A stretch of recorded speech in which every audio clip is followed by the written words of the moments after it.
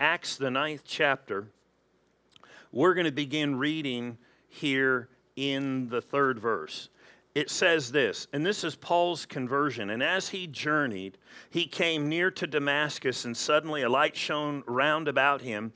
Then he fell to the ground and heard a voice saying to him, Saul, Saul. Now you say, I thought we were talking about Paul. He used to be called Saul. Later on, his name was changed to Paul.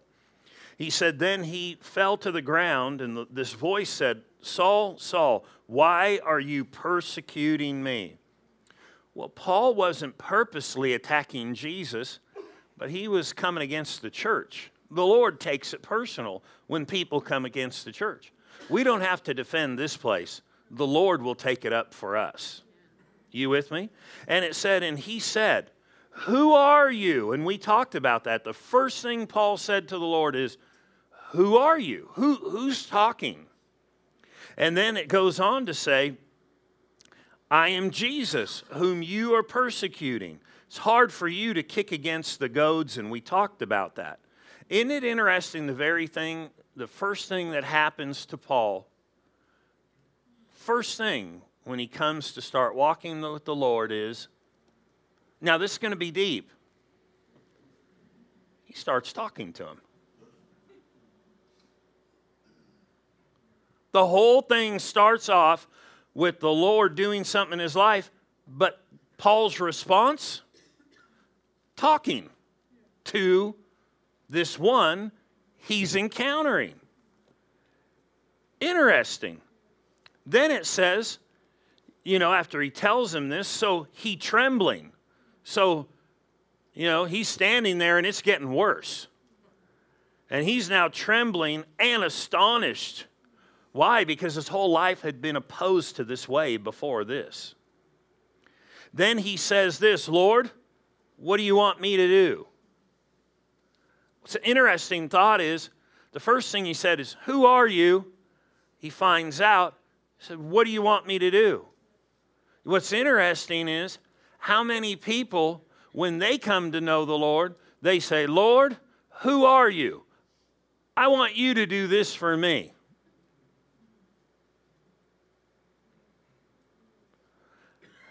And Paul doesn't do that. He said, who are you? And then what do you want me to do? Because here's the thing. The Bible tells us there's nobody who gives unto the Lord or does unto the Lord that he doesn't repay. So he starts off by giving his life, by surrender. You direct me. What do you want me to do? And so he said to him here, but then the Lord said to him, arise. So that means he's on the ground. So probably not an uncommon place when you have an encounter with God. Somebody said, what happened to that girl when we prayed for her? Or that guy and they fell down? Well, they had an encounter with God. He had one. So the Lord said, get up. We're more gracious. We use ushers. No, I shouldn't say that because he is definitely more gracious. Maybe this is something we should look at, though. Arise, go back to your seat, and go into the city, and notice this phrase, and you will be told what you must do. Arise, go into the city, and then you'll be told what you must do. Does anybody find that interesting? I do. These are red letters. That tells me this is Jesus talking. This man has an encounter. He said, what do you want me to do? So now the Lord requires something of him in this relationship. So now Paul has to respond to the relationship. Where was further instruction coming for Paul? The Lord's appearing to him. It was in his obedience from responding. I found that true in my life. When I came to know the Lord required of me. Nobody said anything. I didn't hear a sermon. Inside, I just knew. Watch who you hang around with.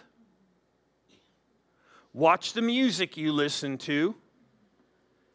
And start reading your Bible.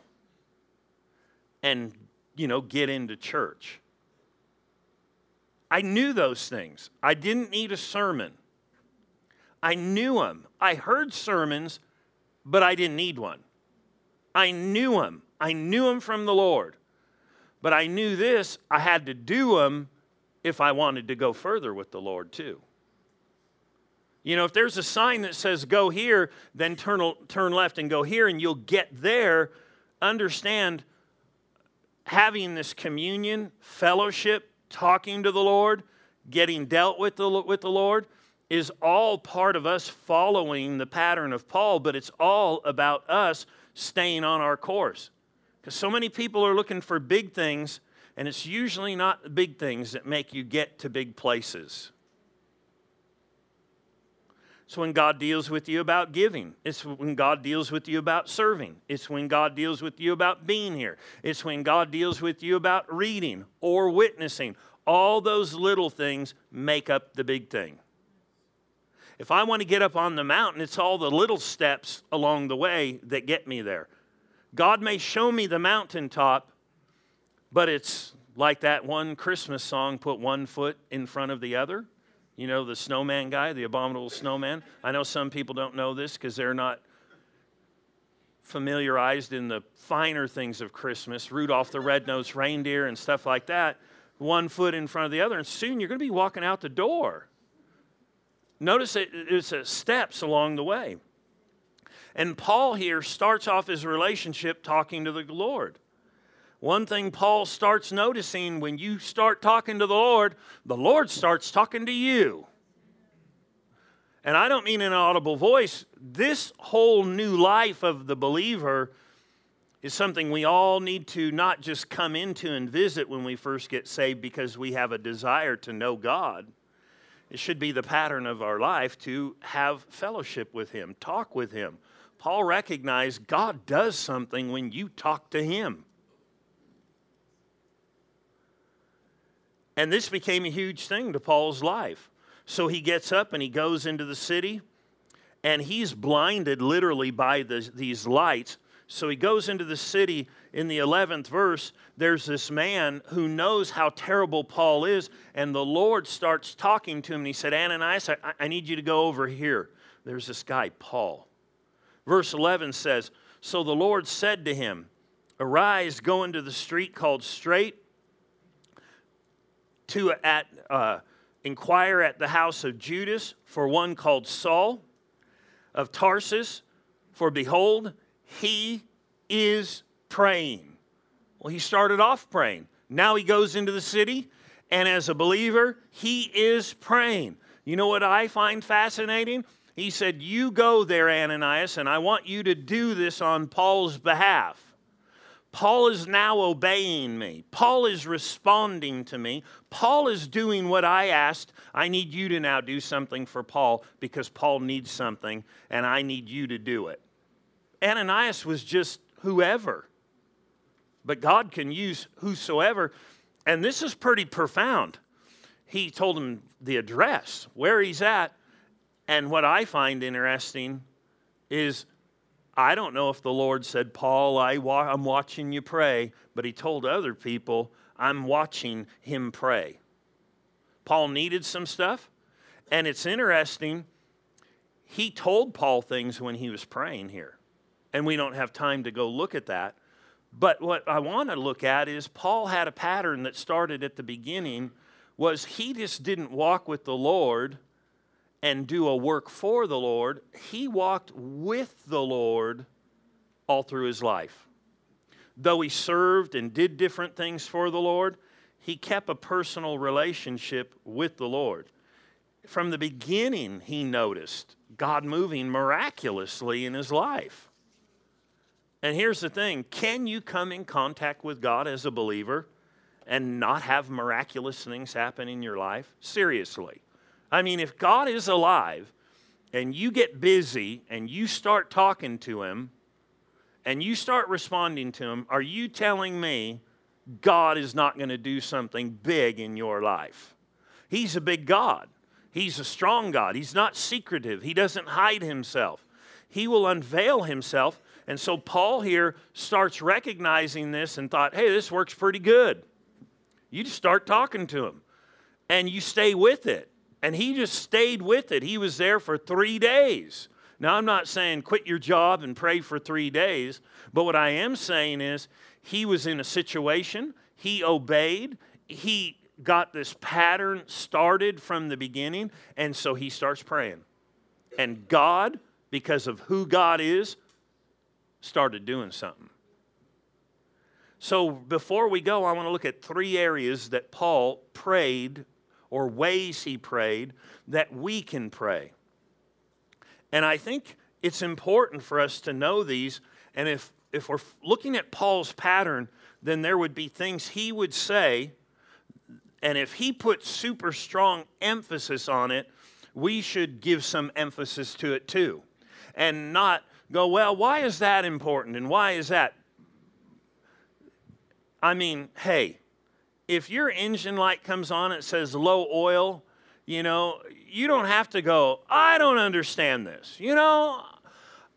Everybody makes a big thing about this. I don't need to make a big thing about this. This is my car. This is my life. This is my journey. Would we all be going, no, don't tell me. This is my journey. And you're like thinking, maybe you should go check that out.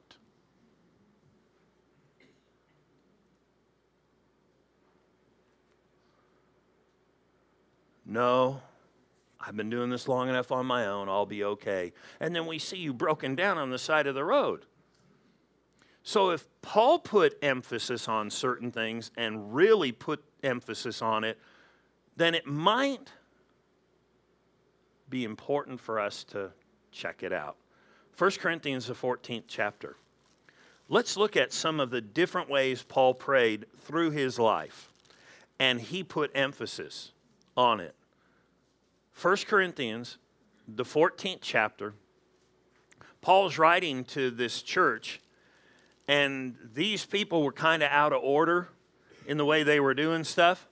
But Paul tries to give some order to this church, but then he injects his own personal life into it. And that's what we want to look at. Not just the instructions he gave, but what he did himself. And so here in the 14th chapter, in the 18th verse, it says this, I thank my God. I speak with tongues more than you all. Paul is trying to give order because these people would come to church and they'd all pray in tongues in front of people. Lost people would come in, people who didn't know the Lord. And Paul said, listen, if you pray in tongues like that, people are going to think you're a nut. So he said, listen, they're going to think you're a barbarian. You're going to be a madman to them. And they're going to get turned off and turned out by this because they're uninformed and they're unknowledgeable in this subject. So Paul was not saying don't do this, but notice Paul's response. He said, I thank God I speak in tongues more than you all, yet in the church.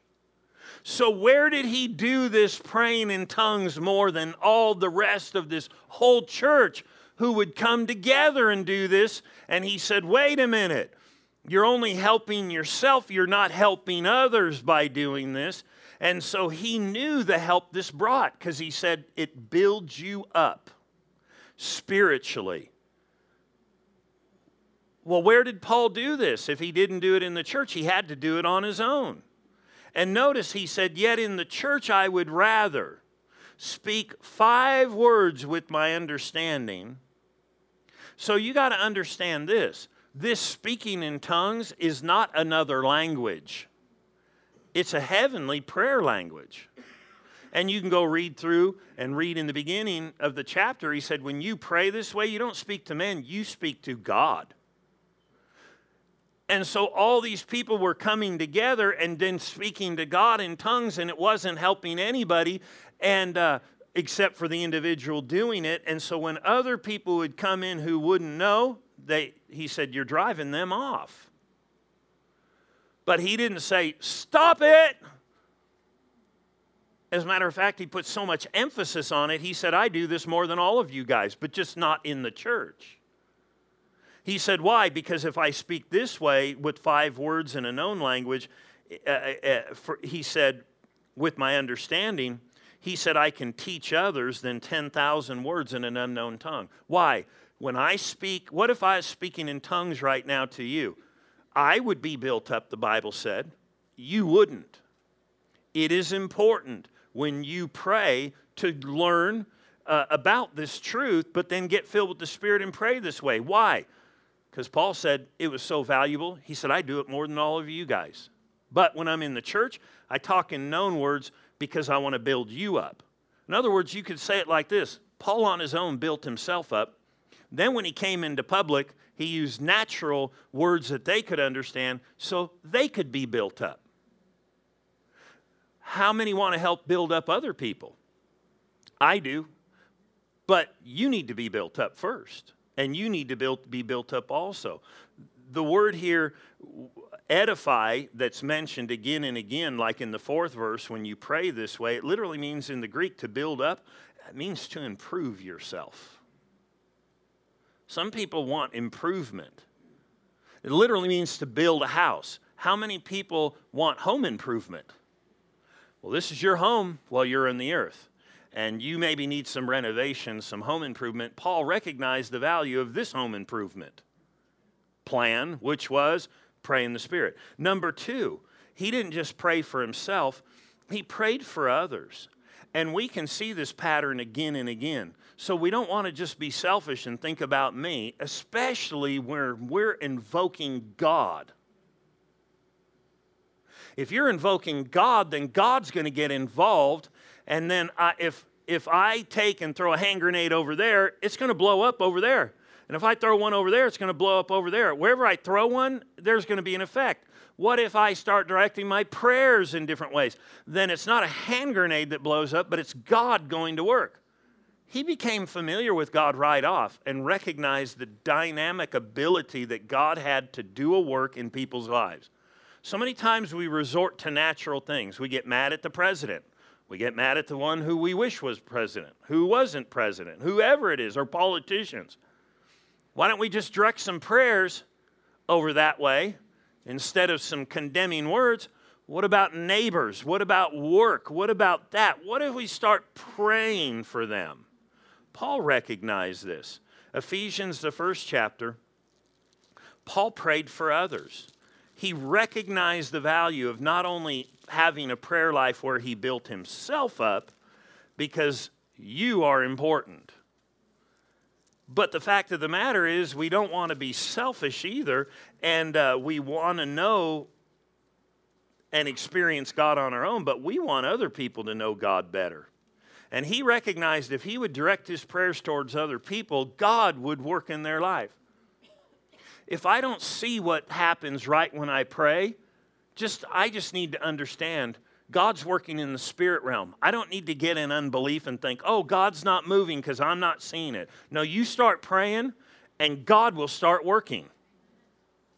Paul recognized that. And he didn't freak out when he saw people go off the rails, so to speak. He just prayed. And he knew God would get involved and God would work, because this great God he got involved with, who just changed the whole course of his life, he knew the ability. So he said, I'm going to pray for others, because that same ability, God, he is willing to do it, and his ability will go to work if I ask. One writer in the New Testament said, you have not because you ask not. Man, I want God involved in things. Then ask. Require. So Ephesians 1:15 says this, therefore I also, now this is Paul writing to this church, after I heard of your faith in the Lord Jesus and of your love for all the saints, I do not cease to give thanks for you, and then making mention of you in my prayers. He didn't cease. He constantly prayed for these people these different ways.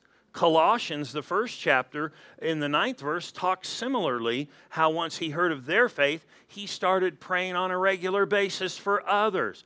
Man, it's important for you to pray for others. What if they're not praying for themselves?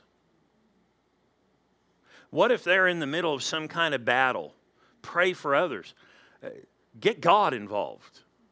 In other words, it's one thing for us to give reasoning to people, but it's another thing for us to get God involved. And God will help you when you pray. Number 3 and 4 I put together, Paul prayed for himself, not just in tongues. Turn to Acts 16, and he had a personal praise life. Paul didn't just pray in tongues for himself, but he prayed in a known tongue. He prayed for himself. He prayed for situations he was in. He would require things of the Lord. And the same old God that showed up and moved mighty when he was there on the Damascus Road experience, moved mighty through his life when he prayed. I think some people forget how God moves. I think the devil would love to tempt you and tell you, you're just too busy to pray. You got too much on the plate. You just need to put that away. Don't pray. Hey, you're okay. You love God. Don't pray. Don't read the Bible. Don't do that. Why would he do that? Because then, when we don't do it, God's not getting involved like he should. And the devil would love that. And then we wonder why things are all jacked up and things are going on and things are happening all around us. Well, we got too busy. And God was like, what do you want me to do? Because he doesn't just invade. We actually, the church, this may sound foreign to you, but it is an absolute fact. Jesus is the mediator, the only way to get to heaven. But the church is the mediator to the world. We are now the body of Christ. We are the ones who connect the world to God. He said, you go tell them. You go reach them. You go testify to them. The world desperately needs us because we're directing them to Jesus so that they can walk with God. But if we get so busy, then that connection that we have that they don't have, how much is he able to get involved? I bet you there's a lot God would want to do if we just start asking. So notice this in Acts 16. Acts 16. So Paul prayed in tongues for himself. He prayed for others. But not only did he pray in tongues, but he prayed and he praised. And it didn't matter where Paul was at. It didn't matter what was going on. He wasn't moved by circumstances. He even recognized in the middle of troubled times, this is a good time to talk to the Lord. This is a good time for me to talk to him and give him praise. So here we are with Paul's life, Acts 16, verse 25. But at midnight, Paul and Silas were hanging out at a Denny's, shooting the breeze. No, they were praying and singing hymns to God, and the prisoners were listening. Wait, what? The prisoners? Yeah, they had actually been jailed and put in stocks, and they had a prayer meeting. And then they had a praise time. Now, they weren't running around because their feet were in the stocks. But I'll tell you what, they start doing this, and the same God who had always moved in his life, moved for other people because he prayed, built him up inside because he prayed in the Spirit. Now he's praying, and all of a sudden now God is working so strong, the whole prison starts shaking as he prayed and starts thanking God. One thing we need to recognize, real prayer is not a religious effort. It's not just a duty. It's an opportunity to have an intervention from God in your life and get him working on your behalf. How many people face life and think, what are we going to do? How about praying? We're going to resort to that? Yeah, because if we resort to that, God will get involved. You can guarantee that.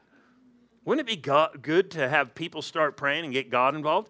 Could you imagine what this place would look like if we were all praying like this? And you showed up and you'd been talking to God? And you get in this atmosphere and all of a sudden God's like, I got to get this to them, I got to get this to them, I got to get this to them. And people are praying for that person, so I got to get this to them, and I got to do this in their life. I mean, we talk about places where the devil really works. We go, oh, you go to this part of the city and the devil really works there. Why magnify that? We got a bigger God. We got a greater Lord. Why not make this place a place that's known that, oh, you go there, you better watch out because God is moving. Is he just doing it because God snapped his fingers and rolled some dice and said, Christ of the Nations Church, this Sunday is their Sunday.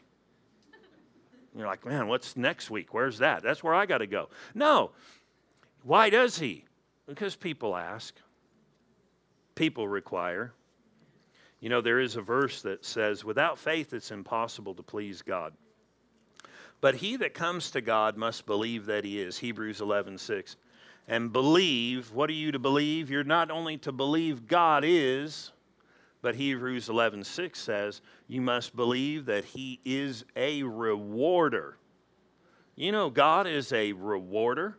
Who does he reward? He tells you right after. He said, he rewards those who diligently seek him.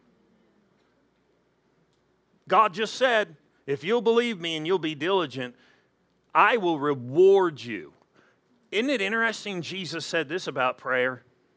He said, just don't go and do it openly. He said, but just go do it in secret. And what you get in secret, you'll get to start seeing openly.